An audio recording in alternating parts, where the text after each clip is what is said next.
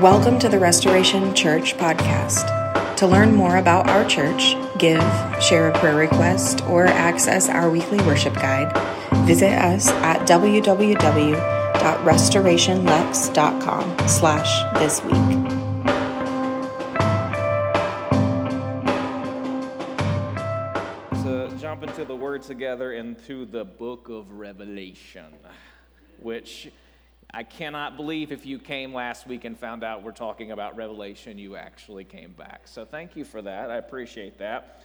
But as we talked about, Revelation is not some sort of coded fortune teller book. It's not something that we have to decipher together. It's something that even in the midst of these strange symbols and strange signs, it's something that is speaking to the world that we see today, the world that we are living in. And Michael Gorman used this quote last week, but he says that Revelation is not about the Antichrist, but about the living Christ. It's not about a rapture out of this world, but about faithful discipleship in this world. It's a book written to encourage and strengthen both first century Christians and 21st century Christians who are dealing with suffering, pain, struggle, in their case, persecution. And then and now, the message of this book, the message of this mysterious last book of the Bible is simply that Jesus is Lord. Jesus is Lord and Caesar is not. And there's a hope in that no matter what time or culture or tradition we are coming from, there is a hope in this that is incredible.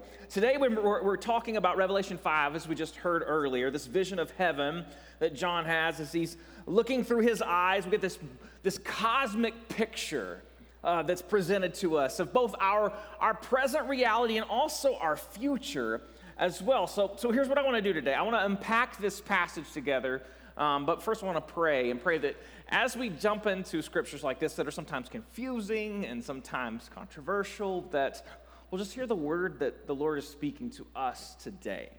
So let's pray. Lord, I thank you for your word. I thank you, God, that we don't master it, that it is irreducibly mysterious because, God, you are mysterious, that what we can know about you, we do, but Lord, we also come knowing that we see in part. But God, I pray in your spirit today that you would help us to see, you would illuminate your word, you would encourage us, you would challenge us, you would convict us, and form us to be more like Jesus today. I pray this in Jesus' name. Amen. All right, Revelation 5, look on the screen with me. Just jump in here. It says, "Then I saw in the right hand of him who sat on the throne a scroll with writing on both sides and sealed with 7 seals.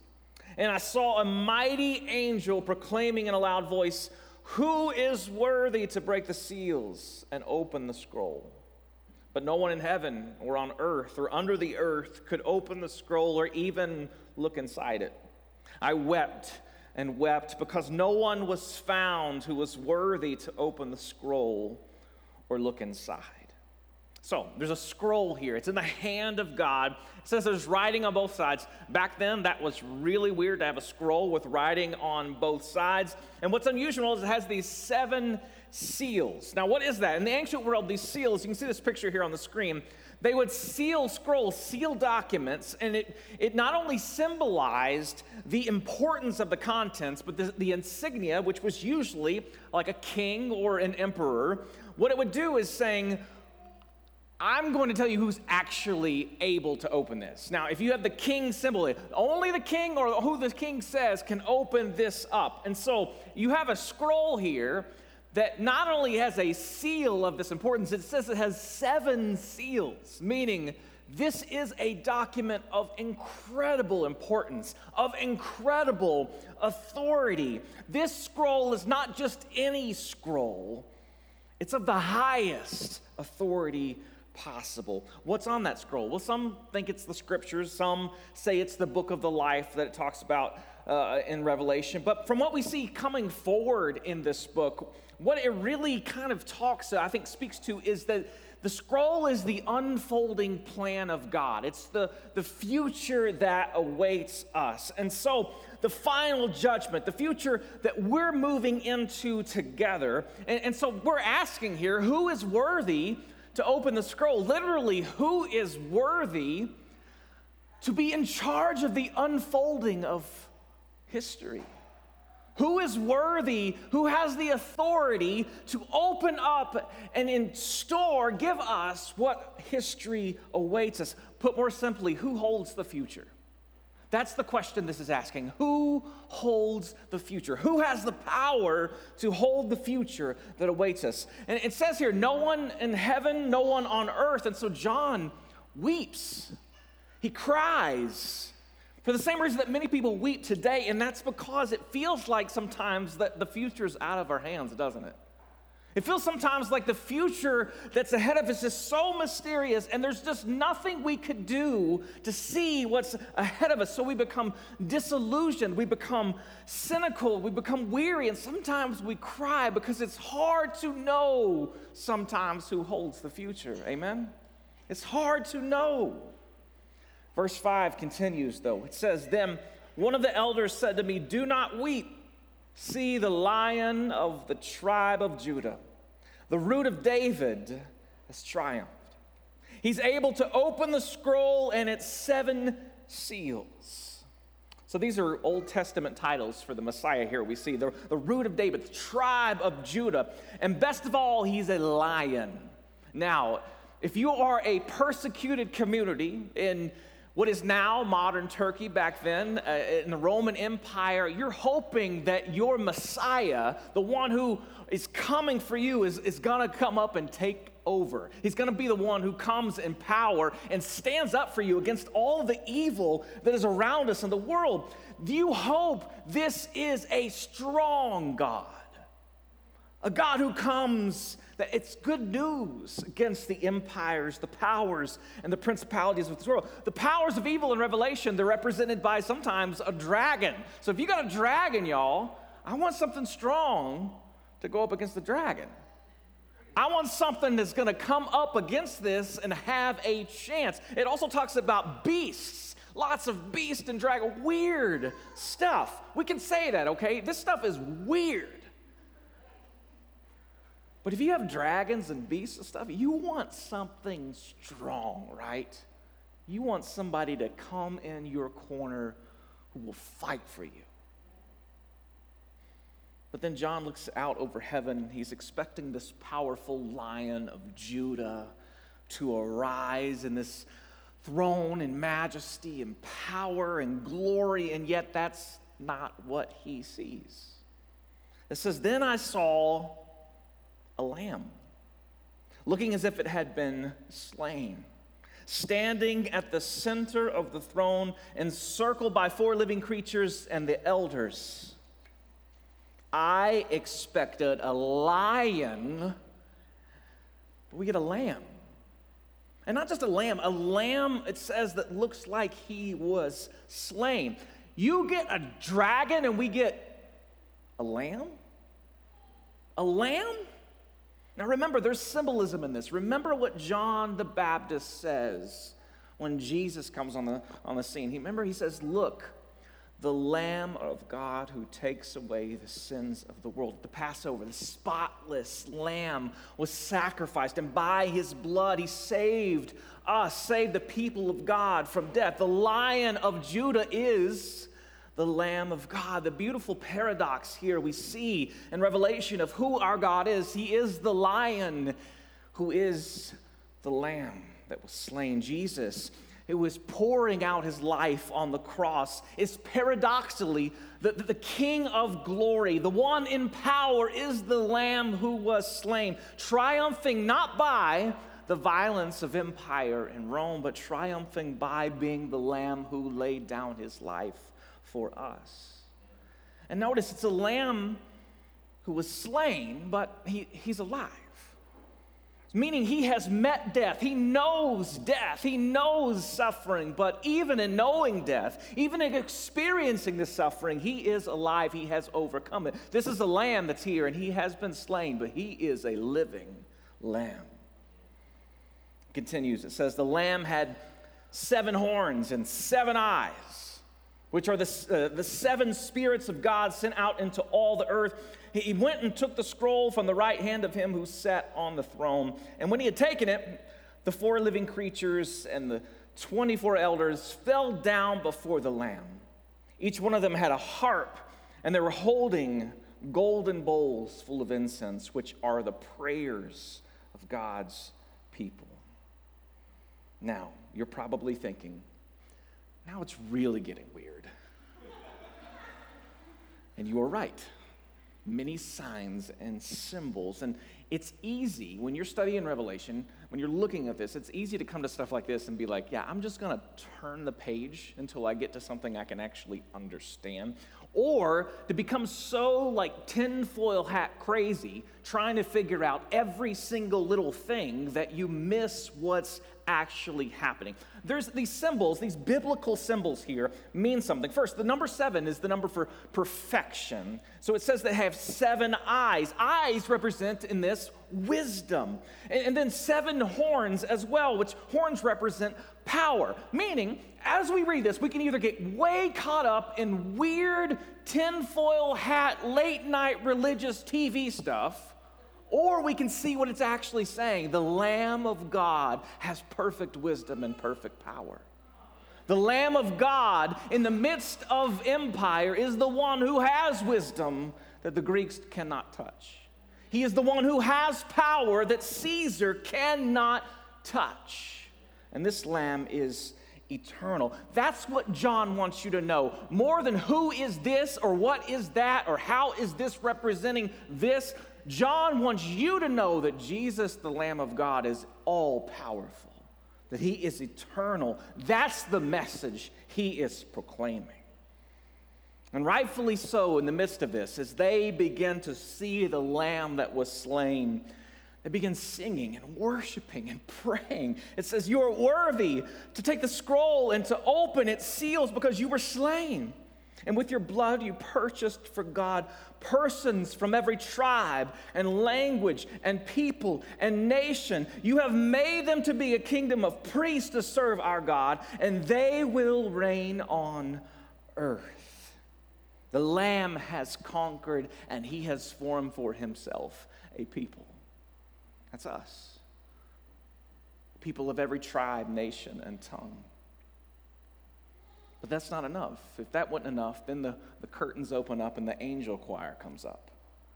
And things get bigger. It says, then I looked and I heard the voice of many angels numbering thousands upon thousands and 10,000 times 10,000. They were encircling the throne, the living creature and the elders. And in a loud voice they were saying, worthy is the Lamb who was slain to receive power and wealth and wisdom and strength and honor and glory and praise. And if that wasn't enough, if you have all the millions upon millions of angels singing in, it says the whole of creation jumps in here.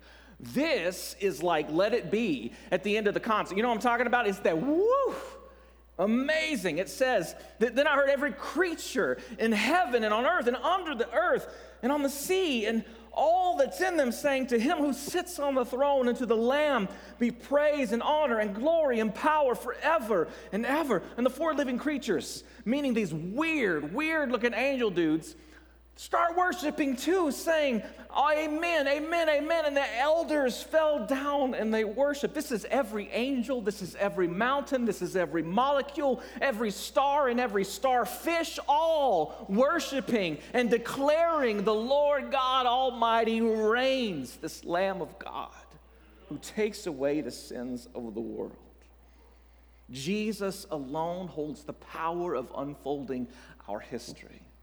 The Lamb of God alone holds this power to see our future, to hold our future in his hands. He alone holds the judgment of God. He alone is worthy of our songs, our praise. It's why we sing as we gather every week, not just because that's something that we should do and that's something we practice. We sing because God is worthy of our song. He's worthy of our worship. He's worthy of our praise. And that worthiness does not wane. That worthiness does not change when life is not going well. In fact, the time I need to declare his worthiness more than anything is when things are not going well. I need to remember that I have the Lamb who holds my future, even when things are hard. It also means that Caesar does not hold my future. It means that the president doesn't hold my future. The prime minister doesn't hold my future. My politicians, my party, my politics do not hold my future. Jesus is Lord and Caesar is not. The Lamb alone is worthy.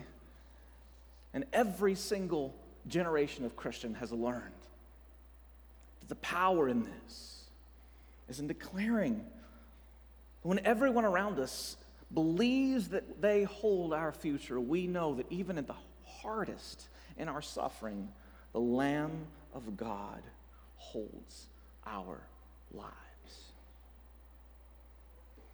But what does this mean for now? That's good, amen? That's some good stuff. The word is powerful there, but what's that mean for, like, you and I? Like, where we actually are? I mean, what's this mean for everyday life? It's one thing to understand this passage, and it's another thing to talk about how we live from what we understand, right?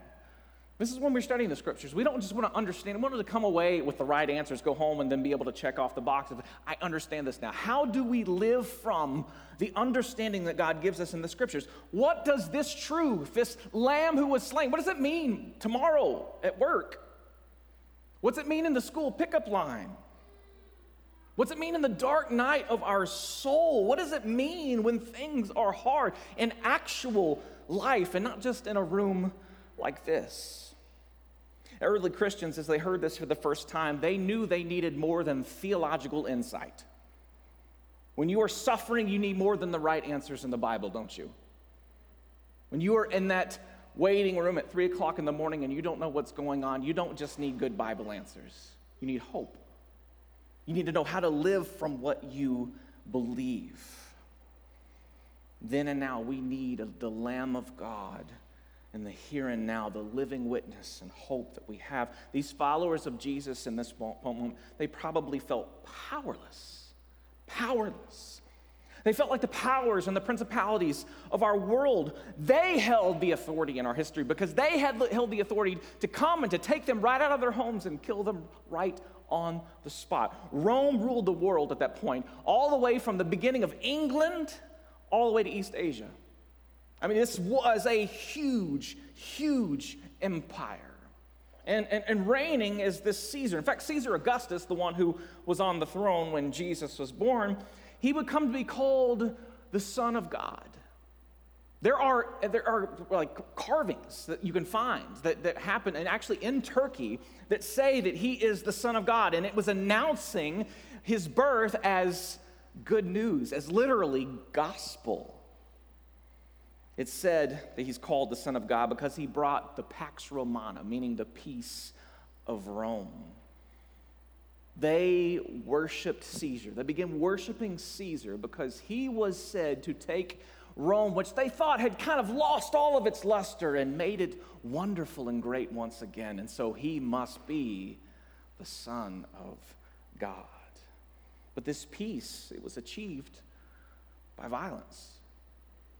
It was a peace that happened because they would go into these countries and just absolutely crush people, push them down, tax them to death.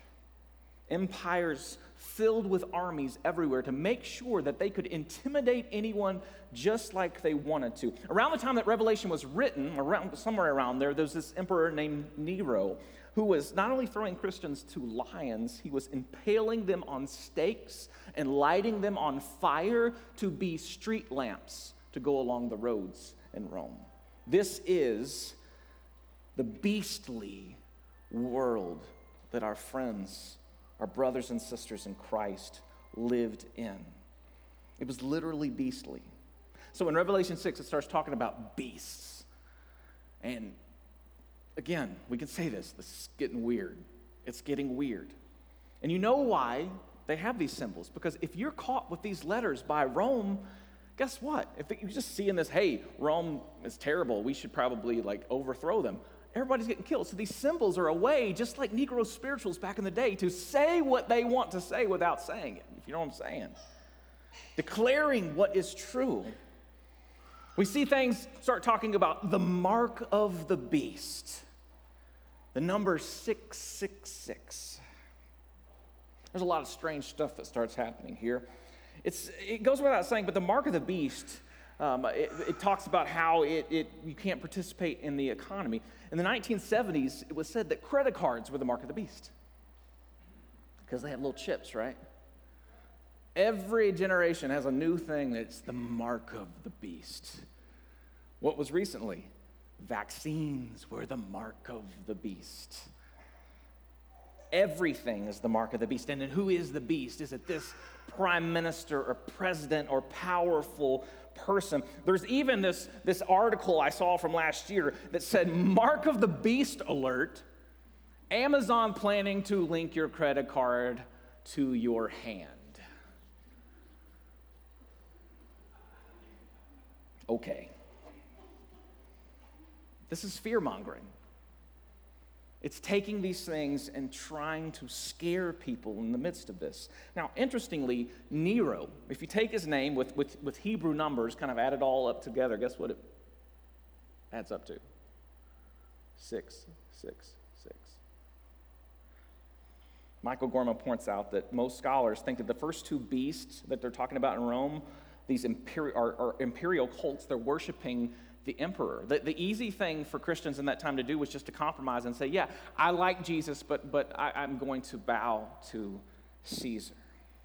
He says that the mark of the beast might be an imperial slogan, seal, or image, although we should not be looking for a specific individual who is the prophesied Antichrist, which, by the way, Antichrist is never mentioned in Revelation.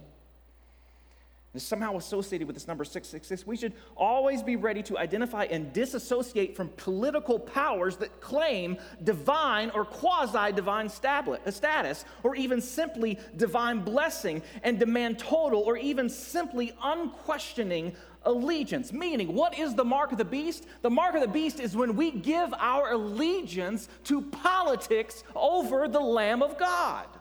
When we give our allegiance to Caesar and say that power is in the government and not in the King of Kings, the Lamb of God, when we think that we have to legislate our way into heaven, that is when we are truly bearing the mark of the beast. And what's way more dangerous than whether or not you have a credit card in your hand is whether you are more aligned with politics in this world than you are with the kingdom of God. That's the real danger.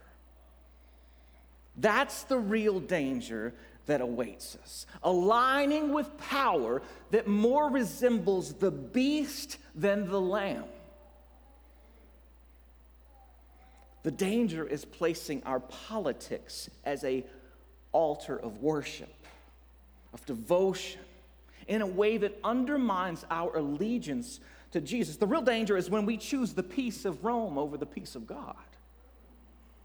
When we choose coercion, we choose violence instead of the cross-shaped sacrificial love. Every generation of Christian, every culture and tradition of Christian has faced this question: will I compromise? Will I compromise and use the means of the beast in the name of Jesus? Will I use violence and coercion and corrupt power to try to do things for Jesus, or will I trust Jesus is that power? Will I trust it?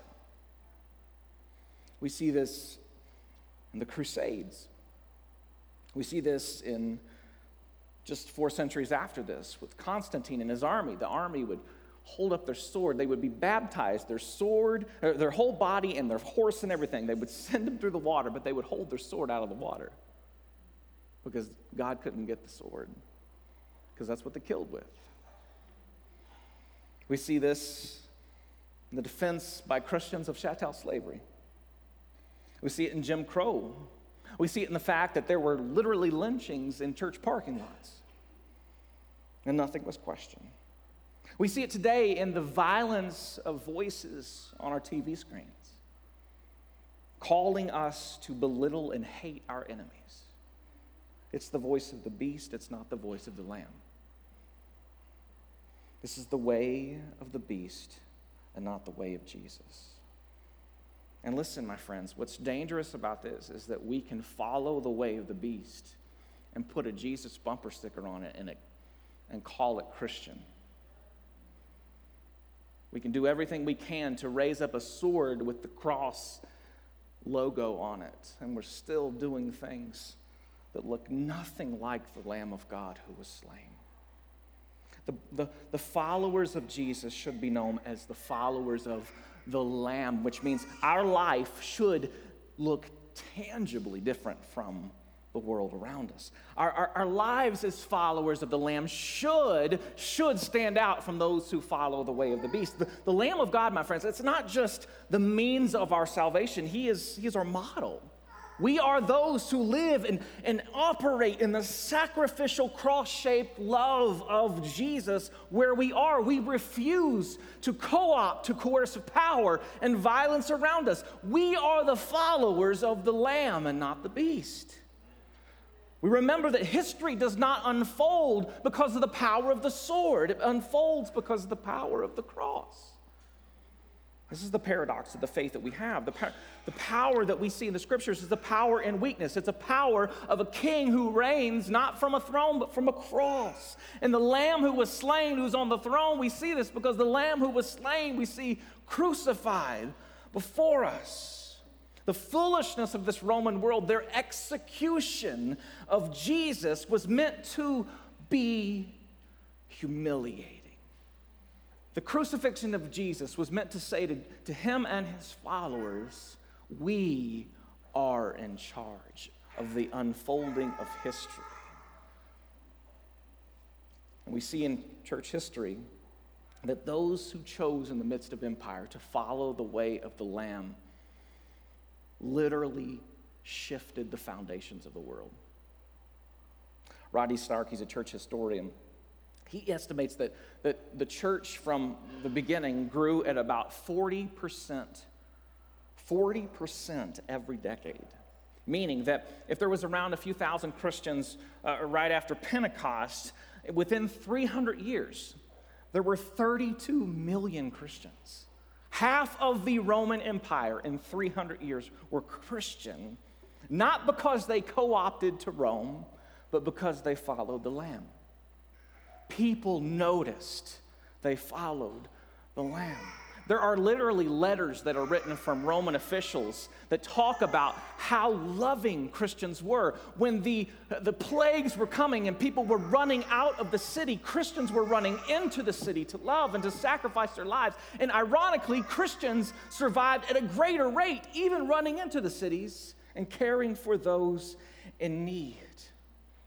Tertullian, an early Christian father, he writes about how he walks in town and hears Roman citizens talking of Christians and saying, "See how they love one another.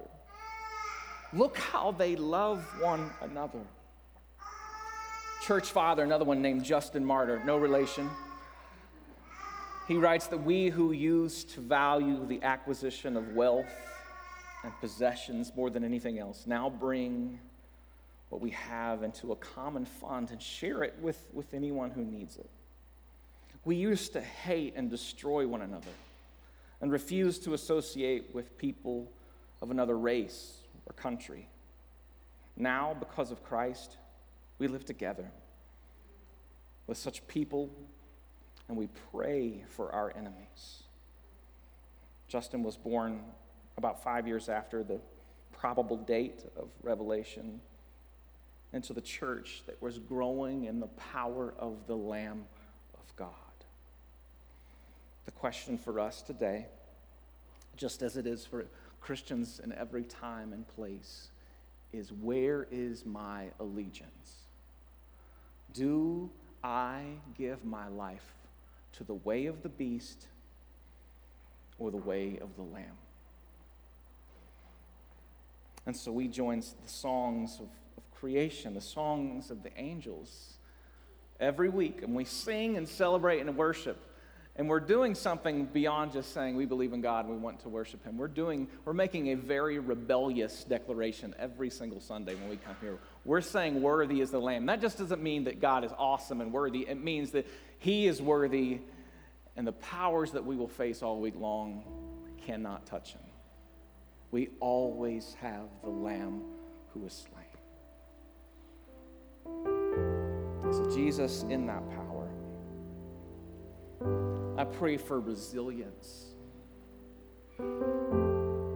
Lord, the temptation to co-opt to the powers and the principalities of this world, to lose ourself in enemy hate, to lose ourself in condemnation, to lose ourself in the dividing walls that are being built around us all the time.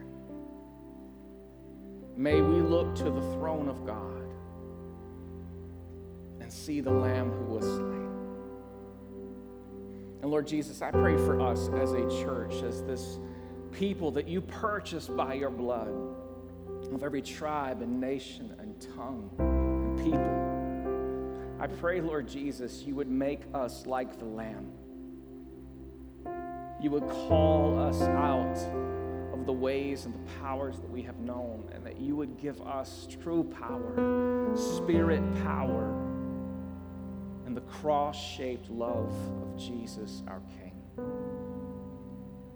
As we take these elements today, Lord, we remember that it's your blood that purchased our pardon. It is your blood that drew us together as a family, and we do so with joy, singing, worthy you are, God. You are worthy of all glory and honor and power and wisdom and praise. I pray this in Jesus' name. Amen. We're going to celebrate communion together. We have elements on the column right here. We have some up front too if you'd like to grab some. You don't have to participate with us, but we would love for you to. We do this every week, remembering the sacrifice of Jesus, not only uniting us to Christ, but also uniting us to one another as